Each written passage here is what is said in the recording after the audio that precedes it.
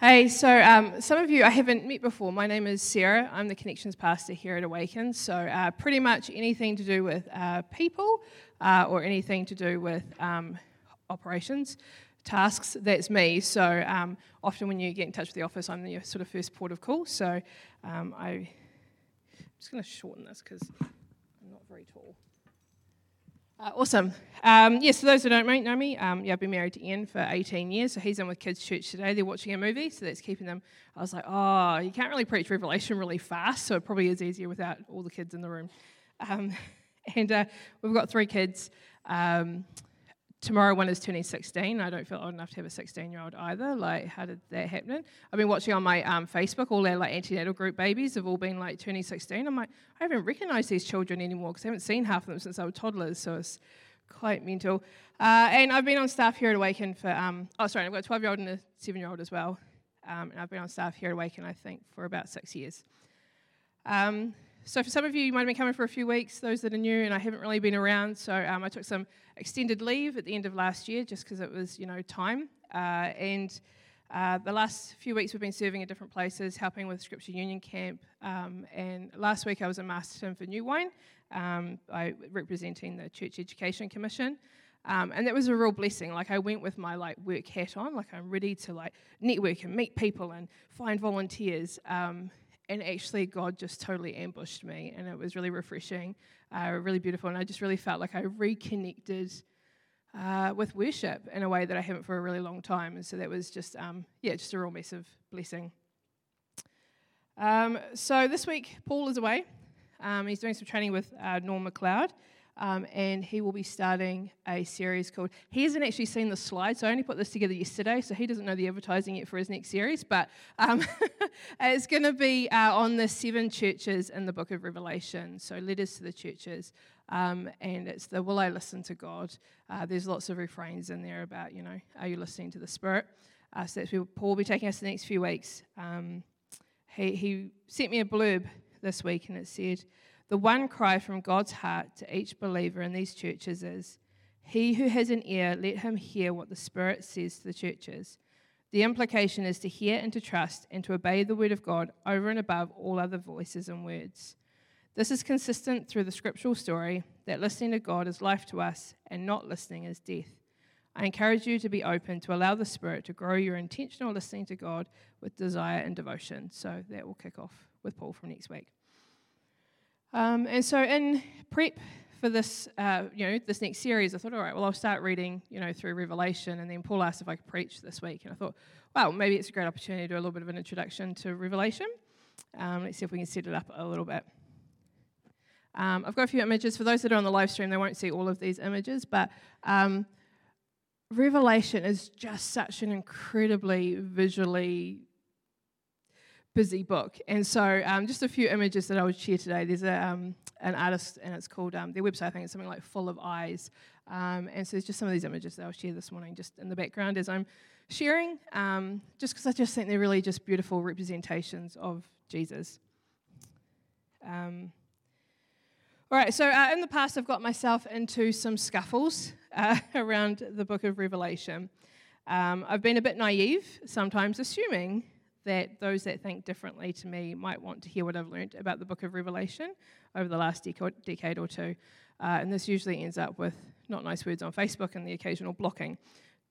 Some have been around a while, might have seen some of that. I just get a bit passionate and excited about it, and just naive. Adam Grant, who's an organizational psychologist, he's written a bit on the topic of our reluctance to change our opinions. He's got a great book called Think Again, and he says, when it comes to our knowledge and opinions, we tend to stick to our guns. Psychologists call this seizing and freezing. We favour the comfort of conviction over the discomfort of doubt, and we let our beliefs get brittle long before our bones.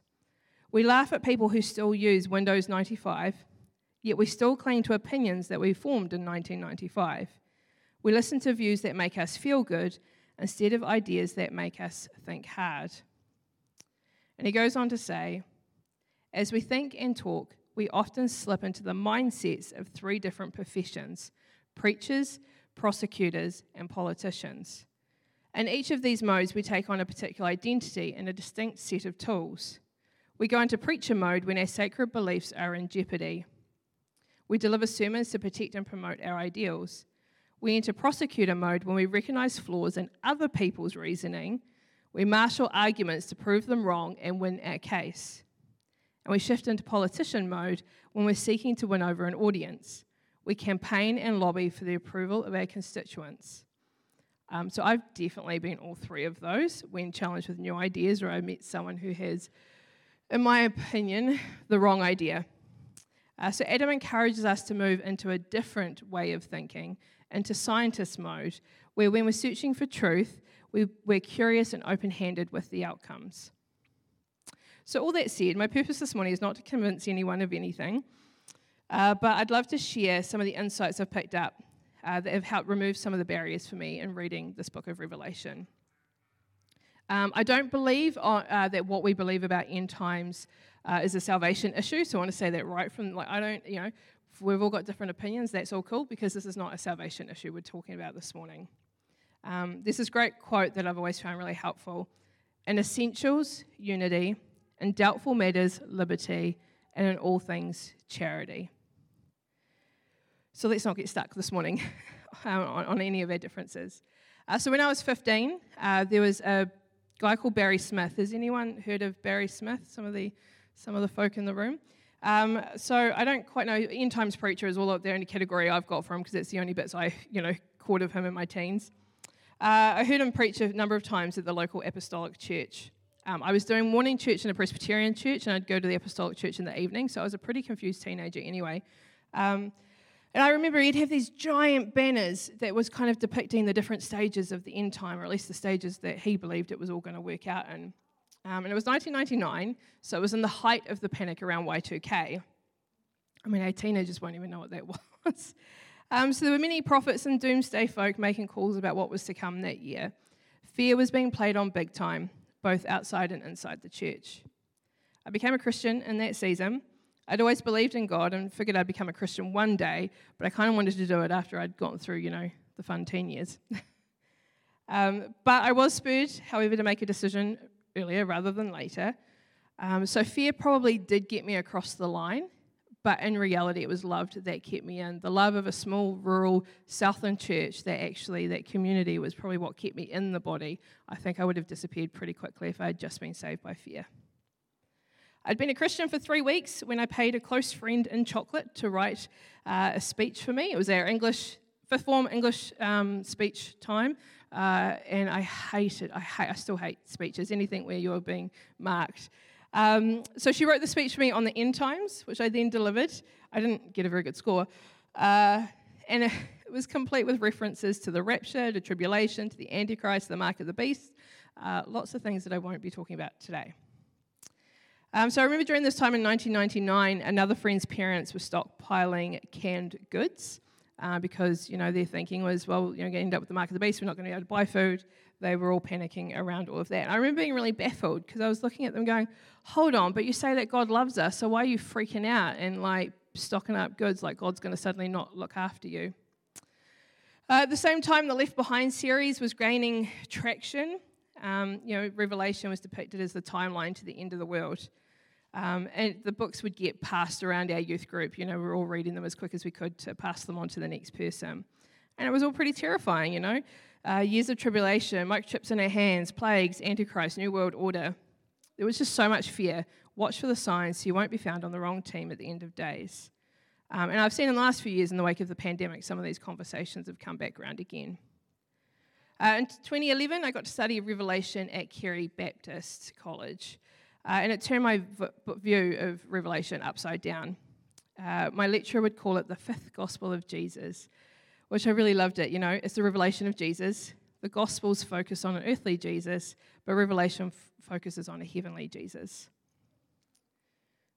So last night when I was kind of done with looking at my sermon, I was scrolling Instagram and I saw this meme and I thought it was kind of good. So Frodo, he says, "Go back, Sam. I am interpreting scripture alone." And Sam says, "Of course you are. I'm coming with you." And on Sam it says, "Unacknowledged cultural assumptions and paradigms." Because isn't that true? When we read scripture, not in community, often we are bringing a whole lot of baggage into it that we're never supposed to. That's not how we should be reading Scripture. So whilst I was at Bible college, it helped me to quit reading Revelation through my shady 21st century Western evangelical white Christian lens. But I got a glimpse of what it looked like for the recipients of this letter. John, the author, he was exiled to an island and was writing pastorally to a scraggly bunch of churches in Western Turkey. This was not a message for unbelievers. Some had kept their love on, some had compromised, and all were feeling the reality of what it truly meant to be a Christian in an unforgiving and harsh world.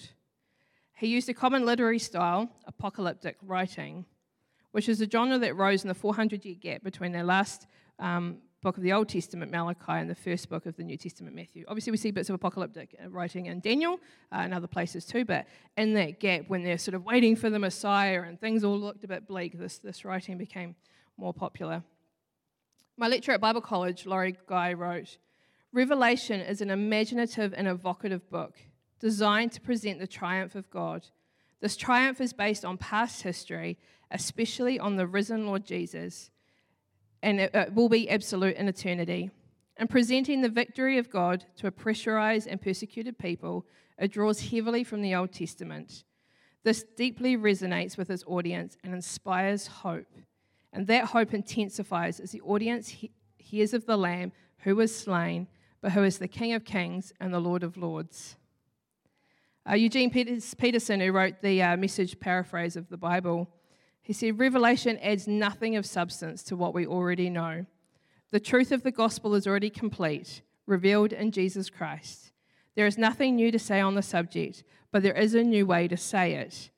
I read Revelation not to get more information, but to revive my imagination." So Revelation was written to comfort faithful believers and unsettle the comfortable believers, to encourage believers to remain faithful to Jesus, and to warn those who attempted to give in and compromise with the empire of oppression they were under. And that's kind of the same for us right now. As I was reading, prepping for this morning, I struggled in what order to share my 3 points this morning, because they each kind of need to be first. They each impact each other, so hopefully you can all track with me this morning as we move through. And there will be bunches of, photos, and there will be a video as well. So when we read the Bible, it's important to know what we are reading. The 66 books of the Bible are not the same genre. I don't know if any of you guys have noticed that when you're reading through. You can't read, Genesis the same way you would read the historical books or read Psalms, or there's a lot going on. And sometimes there's multiple genres within just a single book of the Bible. So Revelation, it is a letter, but it's also prophetic and apocalyptic in nature. There are other pieces of writing of the same genre. For example, another piece of apocalyptic literature for Ezra was written around the same time, and it has really strong parallels. So a tree of life, people clothed in white, a great multitude on Mount Zion praising God, a voice that sounds like the sound of many waters, a pit of torment, and this line, "As for the lion you saw, this is the Messiah." So it was likely that they didn't, Revelation and 4 Ezra didn't borrow from one another, but they both pulled from that same sort of historical well. So Revelation is not entirely unique in and how it was written. So apocalyptic literature would offer a critique of the oppressors. It would encourage resistance and faithful confidence in God's ultimate defeat of evil. It usually was articulated in symbolic, often cryptic language. And rather than looking at the end of the world, apocalyptic literature was looking forward to the end of empire. The present might be dark and pessimistic, but God was still on the throne. God will bring final intervention. Revelation presents Christ who is crucified, triumphant, and returning in glory. Jesus will reign forever, and so will we if we persist faithfully. And so, as I sort of alluded to before, Revelation was written to be listened to in community as a total piece of work, not the piecemeal way we try to read it. We try to read a few verses here, a few verses there, and try to figure out what on earth is going on. So I just want us now for the next few minutes to watch a video from the Bible Project. They did a beautiful video on apocalyptic literature, and I think it was just really helpful to explain it. So let's watch them instead of listening to me for a few minutes. It's the end of the world. The moon turns to blood, mountains crumble, mutant locusts swarm. These are just some of the strange images we find in parts of the Bible called apocalyptic. And while most people think the biblical word apocalypse means the end of the world, it actually doesn't mean that at all. So let's talk about how to read apocalyptic literature in the Bible. So wait, the apocalypse doesn't mean the end of the world? No, apocalypse is a Greek word that means to uncover or reveal. An apocalypse is when you suddenly see the true nature of something that you couldn't see before. Because I don't always see things the way they really are. Right. We all develop familiar ways of seeing the world that can limit or blur our vision. So an apocalypse is like a revelation. Right. Now, in the Bible, an apocalypse is when God pulls back the curtain to show someone what's really going on in the world from a divine perspective. For example, take Isaiah the prophet. He's suddenly transported in a vision into God's throne room. Oh right, he's in God's temple, described as a bridge between heaven and earth. And there, God gives him a divine perspective on Israel's past, present, and their future. So that Isaiah can bring challenge and comfort to God's people in his own day. Or think about the Apostle Paul, who was trying to stop the movement of Jesus, but then he gets stopped in his tracks by a vision of the risen Jesus himself. Yeah, he realizes that he's fighting against the very thing that he's been hoping for, and it changes the course of his life. So these apocalypses give people a heavenly perspective on their earthly situation, and they can give hope, or they can challenge you. Or make you change everything. Now, those are biblical stories about people having an apocalypse. There are also whole sections of biblical books where a prophet describes extended apocalyptic dreams and visions. People call this apocalyptic literature. And reading these dreams and visions is difficult. I mean, they're filled with strange images. Like, let's take Daniel. He sees ferocious beasts coming up out of a dark sea, trampling people on the land. And then a character called the Son of Man is exalted to rule the world. What is going on? Yeah, apocalyptic literature is written in a poetic, imaginative style, and it's packed with symbolism. How can I know what these symbols mean? Well, first, by studying the rest of your Bible. Apocalyptic imagery is based on biblical design patterns that begin in the book of Genesis and then develop throughout the Bible. Like the chaotic sea in the first sentences of the Bible that God tames but doesn't eliminate as he orders creation. And so the sea becomes an image of danger, death, and cosmic chaos. And the dry land, which comes out of the sea, is the safe, ordered place where humans are supposed to rule as God's image. Yes, and also on the land are beasts that humans are supposed to oversee. But keep reading, and the humans are deceived by a beast. And start acting like violent beasts. Exactly. Now, sometimes a prophet will tell you what a symbol means. Like in Daniel, we're told those beasts symbolize violent human kingdoms. But more often, the authors just assume you know how to trace an image through the biblical story to understand its meaning. Now let's look at the last book of the Bible, the Revelation. Because it's one really long vision. The whole thing is an apocalypse. Yeah, and it works the same way.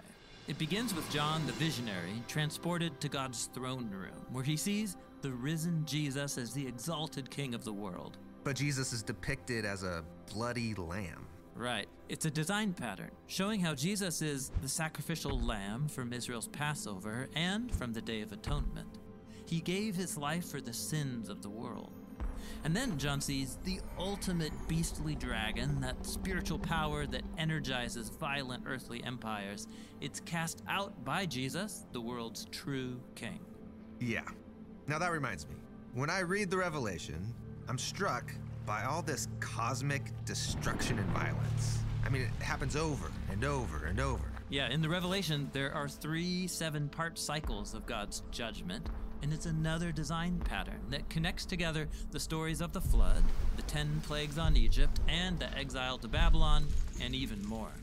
These are moments when humans unleash so much violence and death into the world that God hands them over to self-destruction. It's like a reversal of creation in Genesis chapter 1, as God allows the world and humans to sink back into darkness and disorder. That's sobering. It is. But remember, in Genesis 1, God overcame darkness and chaos with his light and life. And And so too in the Revelation. The death of Jesus and the death of the world as we know it is the pathway into the renewed creation that began with the resurrection of Jesus. And so while the Revelation feels like the end of the world, It's actually about the beginning of the renewed world, where heaven and earth are reunited and God's human images rule all creation in the love and power of God. okay, this is a lot to take in. It is. And there's a lot in these books that is still hard to understand, but the purpose of Apocalyptic is really clear. To give us a heavenly perspective on our earthly circumstances so that every generation of God's people can be challenged, comforted, and given hope for the future.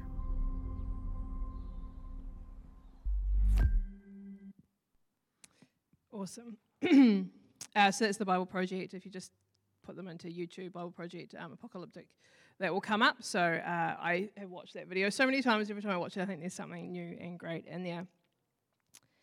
So we need to understand that while Revelation was written for us, it wasn't written to us. When I was in Bible college, and I've heard this illustration multiple times since, there was this sort of correlation, this comparison with political cartoons. People are often depicted as animals in political cartoons. In the US, you'll see that often, I think, is it the Democratic donkey and the Republican elephant? The UK often represented as a bulldog, Aussies often depicted as kangaroos, and Kiwi politicians obviously as Kiwis. Here we go. Here's one. The United States says that under the Five Eyes Agreement, it's their way or the her way. Can't pronounce that. Who's got one of those phones? I don't know. So it's around the Five Eyes Agreement. But anyway, you've got the bulldog, you've got a beaver, which is Canada, and your kangaroo and your kiwi. But the thing about cartoons is we get a little bit distant in time, and it gets a little bit trickier to understand them. So delve back into some internet archives to find this one. Does anyone know who the horse is? Very good. Charlotte knows. Muldoon. I had to Google. So so this, and it says down the bottom, so on his trough it says Planning Council guidelines, and it says you can lead a horse to water, but you can't make him drink. So this is from 1979, which is 5 years before I was born. I don't know context, I had to Google. Apparently it's because you didn't listen to the Planning Council. I don't know any more information than that. But you can see just in the space of 40-something years, like a lot of meaning gets lost. A lot of us in the room have no idea who this animal is that's being represented.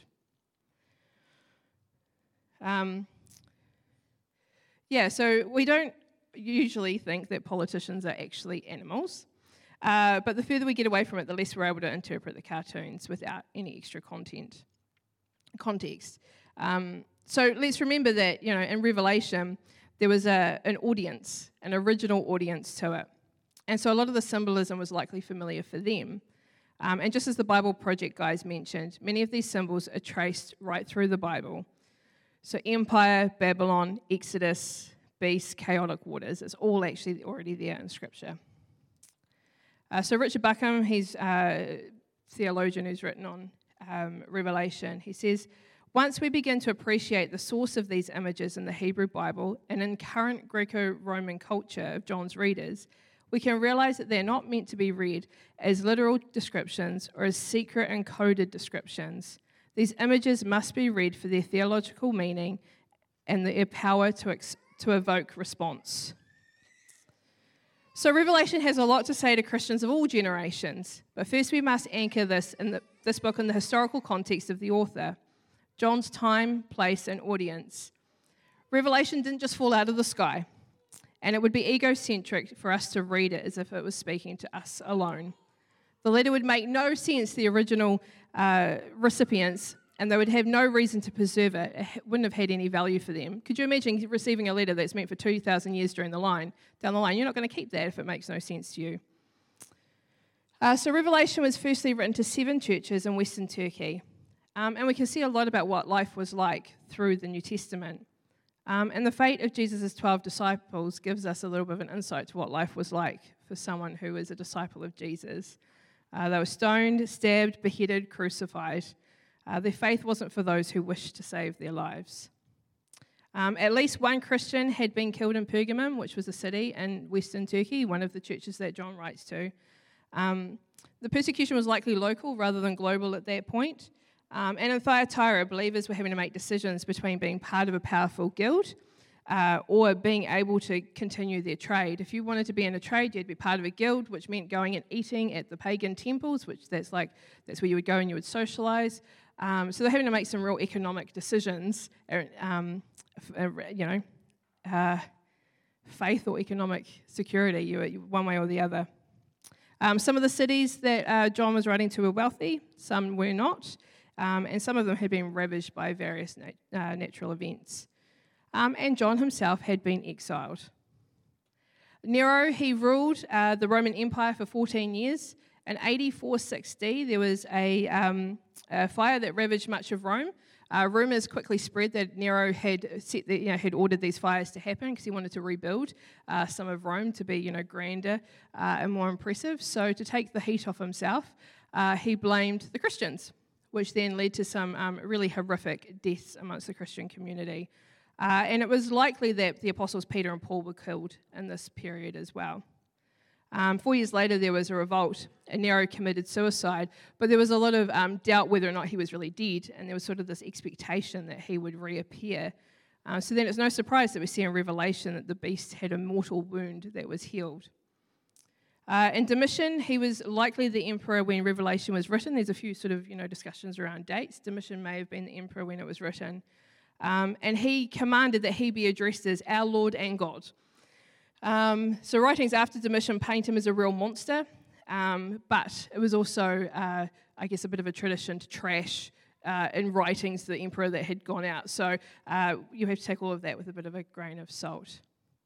But it's no wonder that John referred to Rome as Babylon. Jerusalem was destroyed by Babylon hundreds of years previously, and Rome committed a parallel act in AD 70. Empire had been a steady, oppressive foe in their memory. Egypt, Assyria, Babylon, Persia, Greece, and Rome. And there was no separation between state and religion at that time. Pagan temples, images of deities, idolatrous practices abounded in their cities. Emperor worship was developing. You could worship all sorts of various gods, and you should worship your emperor. And you could even worship Roma, which was the personification of Rome, which is a really smart idea if you're leading, this empire. You get people worshipping it, let's create allegiance in these ways.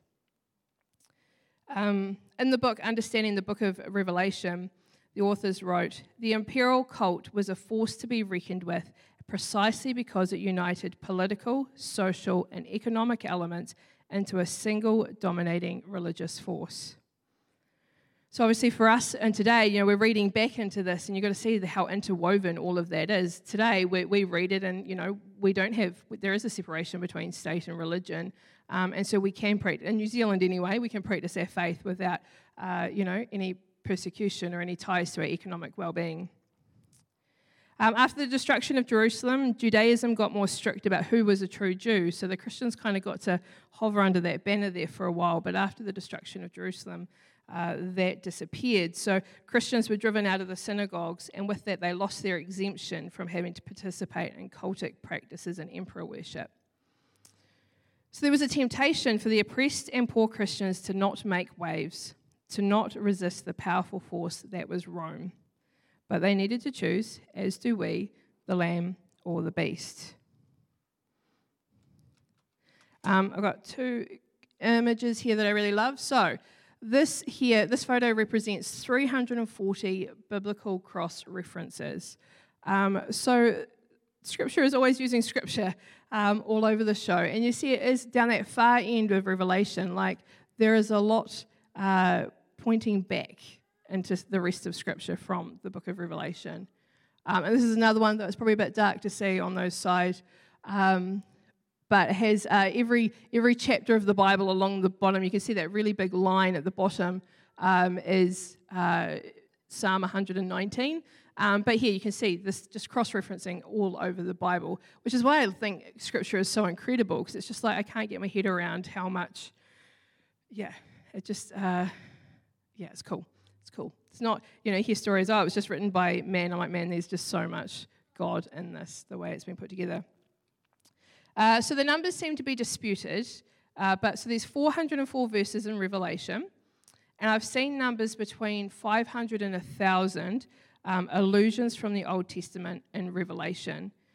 So statistically, in every single verse of Revelation, there are 1 to 2 allusions back to the Old Testament, every verse. So the reason Revelation was so steeped in the Old Testament is because the author, John, was also deeply steeped in the Old Testament. Revelation was likely one of the last books of our New Testament to be written, but they weren't put together into one book for quite a long time afterwards. It was another century or two before, canon, the Bible started coming together.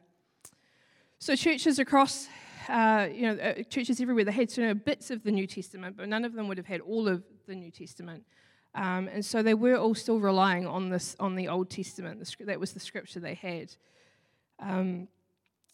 So you can see why John was relying on the Old Testament so much. And so considering what we know about the overarching story of God and the language of the Old Testament, there was no surprise we see echoes and allusions in Revelation. But we can miss it if we're trying to read it through our 21st century lenses.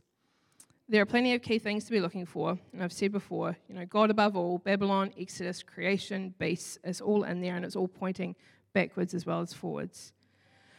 So this morning, to return to the scripture that Karen read this morning, I just thought it'd be good for us to look at a couple of verses and where we can see the Old Testament in those. I really struggled to choose a passage. I was like, well, I better use Revelation 1 because, Paul will be doing the next couple of chapters the next few weeks. But I'm like, man, when you really read Revelation, it's like, man, there's so much cool stuff happening here. I want to share all of it, but you don't want to be here till Tuesday. So here we go. So this is the letter from John to the 7 churches in the province of Asia. Grace and peace be to you, the one who is, who always was, who is still to come, from the sevenfold Spirit before his throne. In Exodus 3, verse 14, we have, the burning bush scene with Moses encountering God. And it says, God replied to Moses, I am who I am. Say this to the people of Israel. I am has sent me to you. And at the time that John writing Revelation, Zeus, who was, he was a god. He was described as Zeus was, Zeus is, Zeus shall be, O mighty Zeus. So Zeus was considered most high at that time. So I love when you see bits in Scripture where there's kind of this my God's better than your God kind of attitude. So much of even Genesis is the my God's bigger than your God. Michael Heiser, he wrote, John was making a specific, bold theological claim in the Greco-Roman world that the God of Israel is what Zeus claimed to be, the one who is, was, and who is coming. And as such, the God of Israel is the true Most High. Verse 5, and from Jesus Christ, he is the faithful witness to these things, the first to rise from the dead, the ruler of all kings of the world. All glory to him who loves us and freed us from our sins by shedding his blood for us. John here is breaking out in praise.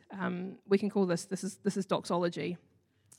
So in Exodus 11, verse 5, if you know the Exodus story, if you've watched Prince of Egypt, all the firstborn sons will die from every family in Egypt, from the oldest son of Pharaoh who sits on his throne to the oldest son of his lowliest servant girl who grinds the flour.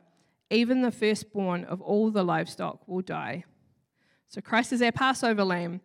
And yeah, of course, the Passover and that looking back at that time in Exodus when they were freed, Jesus is the atonement lamb. All of this imagery is being picked up on in Revelation. And Jesus is the faithful witness.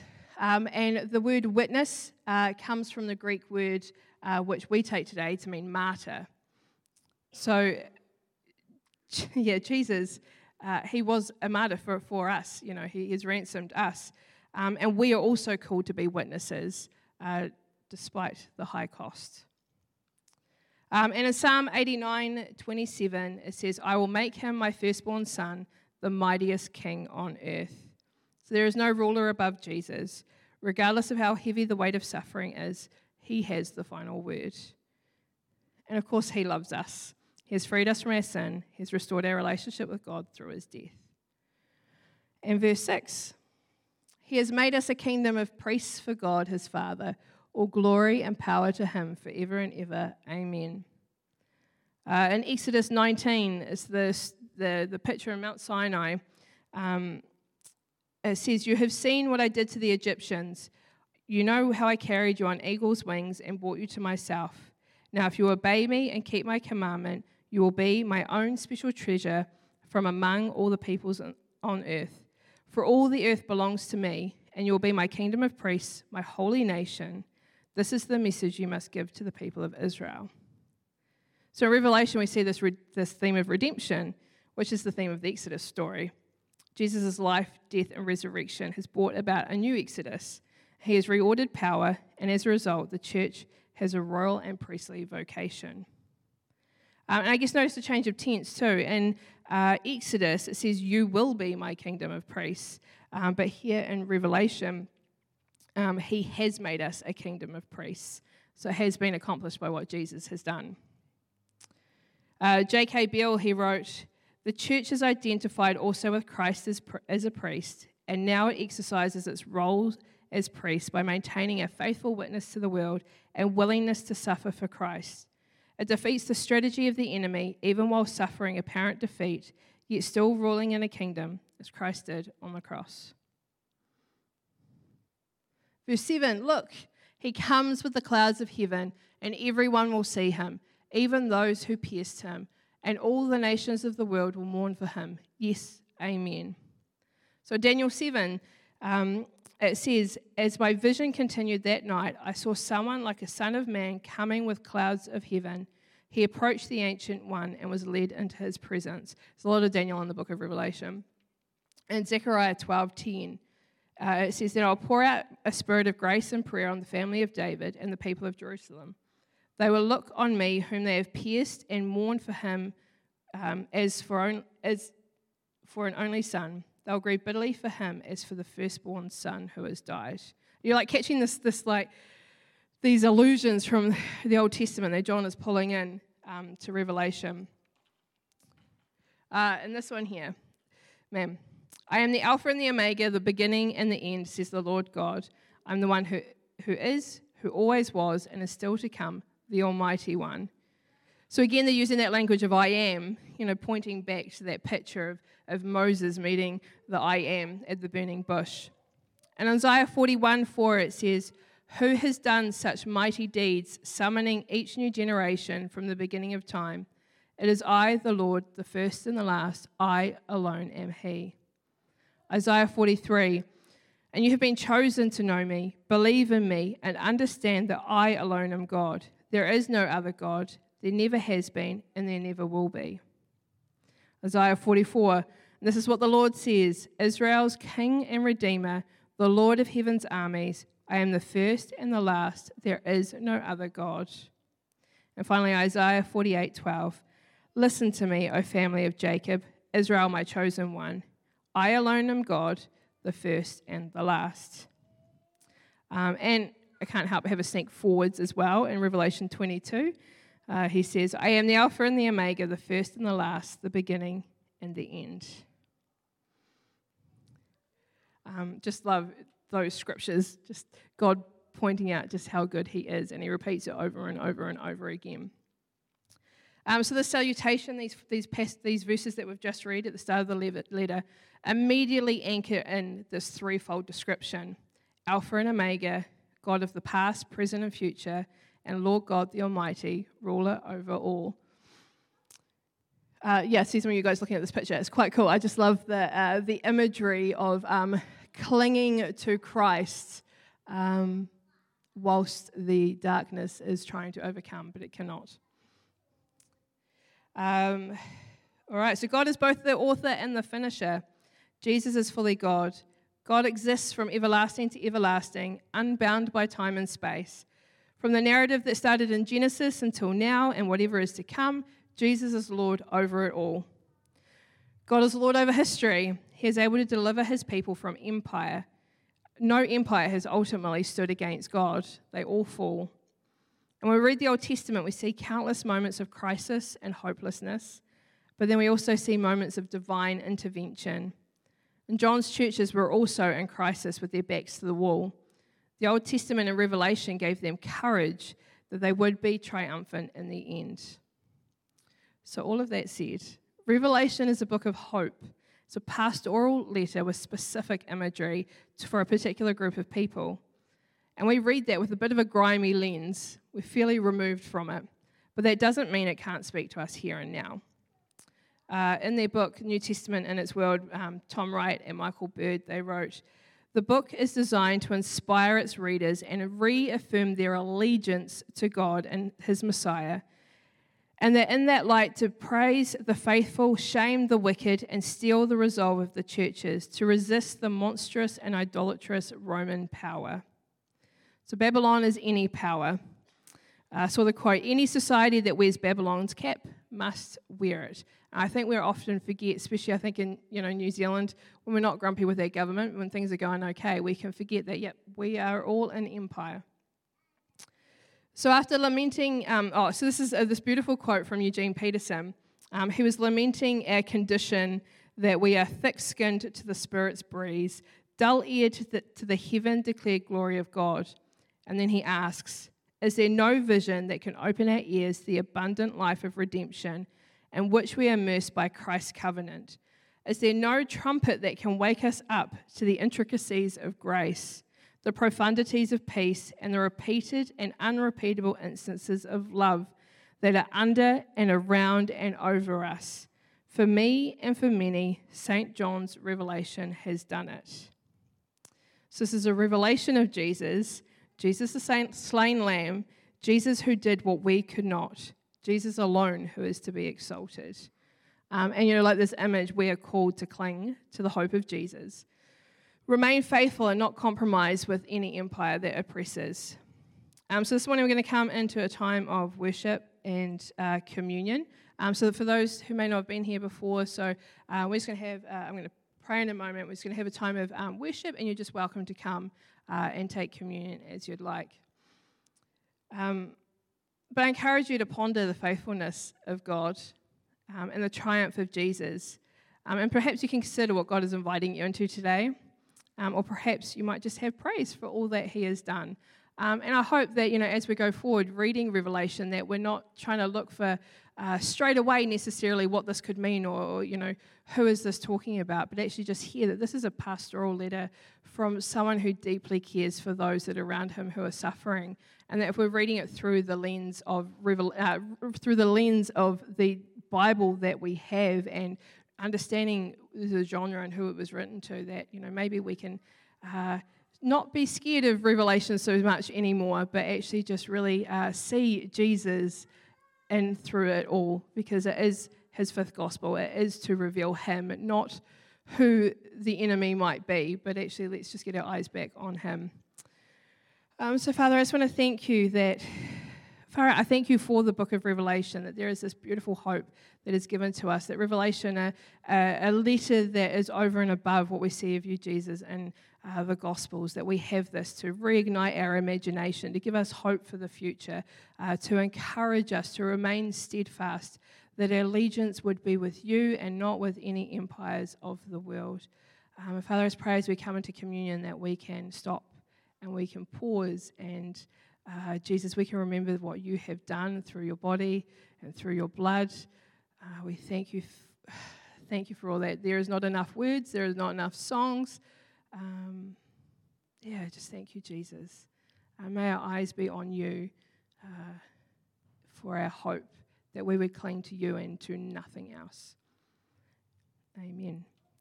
I did want to read one last verse, which is great. So he who is the faithful witness to all these things says, yes, I am coming soon. Amen, Lord. Amen, come, Lord Jesus. May the grace of the Lord Jesus be with God's holy people. All right, you're